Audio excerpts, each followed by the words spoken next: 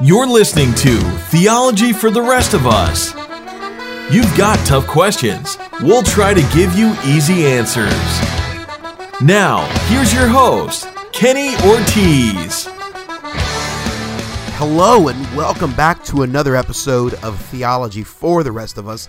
I'm your host, Kenny Ortiz, coming at you from the great state of Florida. Thank you so much for taking time out to listen to this episode today. I am so incredibly grateful for all of my listeners. I know I say that a lot, but I mean it wholeheartedly. Thank you for listening. All right, let's dive into today's episode. Why is God consumed by his own glory? And before I answer that, we got to define what it means to glorify God. Now, I'm going to kind of use my own definition. I'm not using the actual dictionary definition. However, if you do happen to look up the word glory in the dictionary, you're going to find a meaning that has a lot of overlapping concepts to what I am asserting here today. In essence, when we talk about the glory of God or glorifying God, we're talking about a few different elements.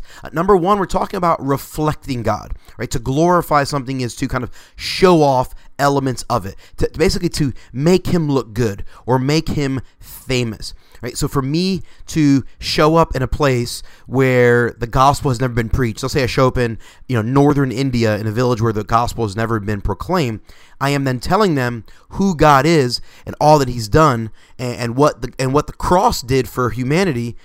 And I am at that point now talking about his characteristics. I am reflecting his character and his attributes and his behaviors to people. I am showing them off. And that is ultimately the reason why humans exist.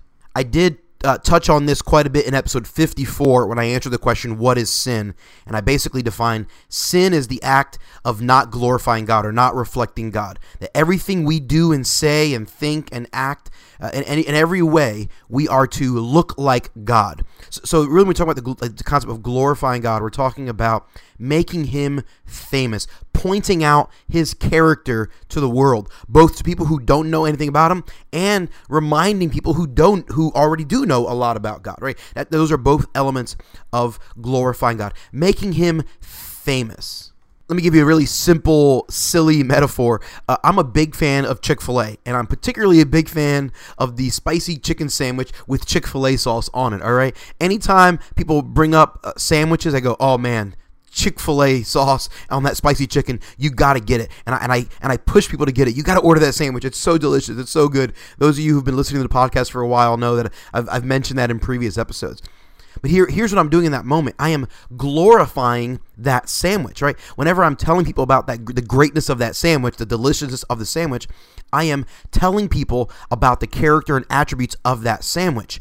And I know that's a very simple, very elementary metaphor, but it's similar in the same way. Like when we glorify God, it's the action of proclaiming his goodness. Now, we do that with our words sometimes, but other times we do it with our actions, we do it with our thoughts, we do it with our behavior. It's not just with our mouth. We do that in a variety of different ways. But that's the ultimate action of glorifying God. That is reflecting him, making him look good, making him famous, shouting to the world who he is and what he's done, bringing him respect and honor. Like that is glory, esteeming him as great, acknowledging his greatness. These are all elements involved in glorifying God.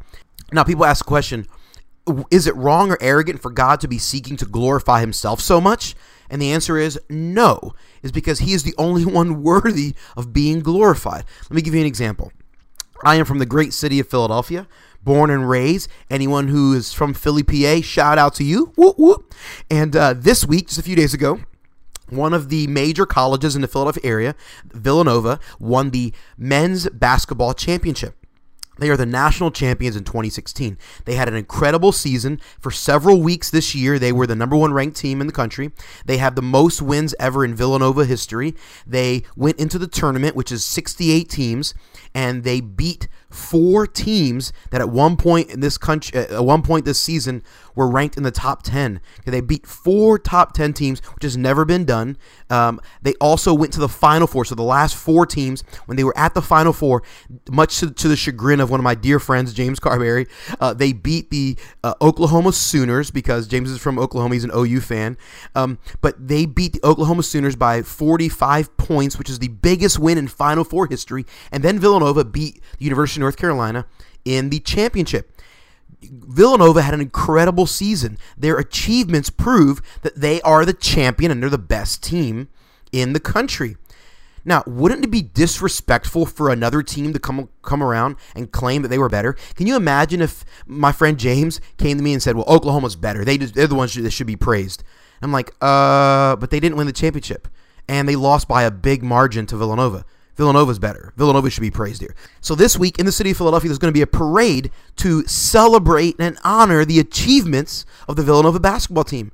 Okay, now what if during the parade, everyone's celebrating and cheering and being excited, and I started going around, walking down Broad Street in Philadelphia where the parade will be, and I start going up to people and saying, you really should not be glorifying Villanova basketball. You really shouldn't be celebrating how good they were this year. You really should be celebrating me. Because I have a podcast. So stop acknowledging them and acknowledge me. That would be absurd, correct? Like, the parade's purpose is to make famous the character and achievement of a very good team. Like, the purpose of the parade is to shout to the world that Villanova is the best this year. In the same manner, the purpose of the universe, the reason why the earth was created, and the purpose for which you were created and placed on planet Earth is singular.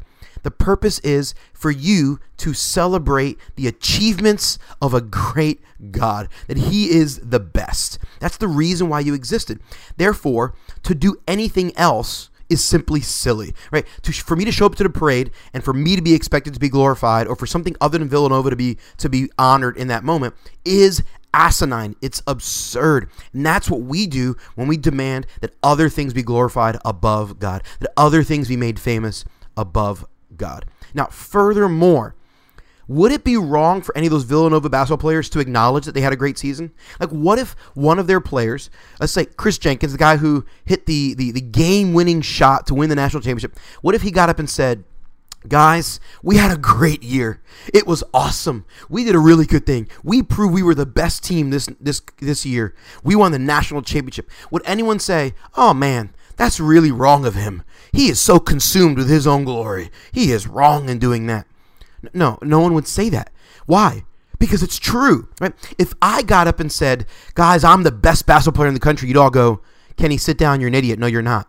But if Chris Jenkins gets up and says, our team was awesome, we did a great thing, everyone would say, yeah, you're right. You did do a great thing. Good job. You would celebrate it. Right? You see, it is wrong for us to seek to be glorified above God or to acknowledge ourselves as great, because we are not the thing worthy of being acknowledged as great.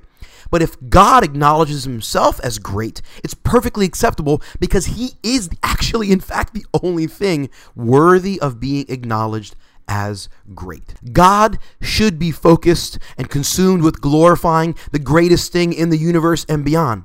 It just so happens to be that He is the greatest thing in the universe and beyond. I should glorify the greatest being.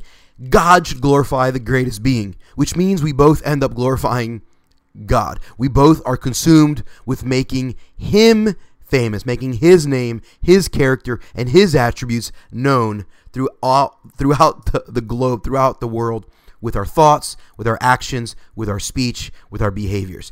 God is worthy of being glorified. Therefore, we should all be consumed with glorifying Him. Revelation chapter 4 verse 11 says this in the King James, "Thou art worthy, O Lord, to receive glory and honor and power, for Thou hast created all things, and for Thy pleasure they are and were created."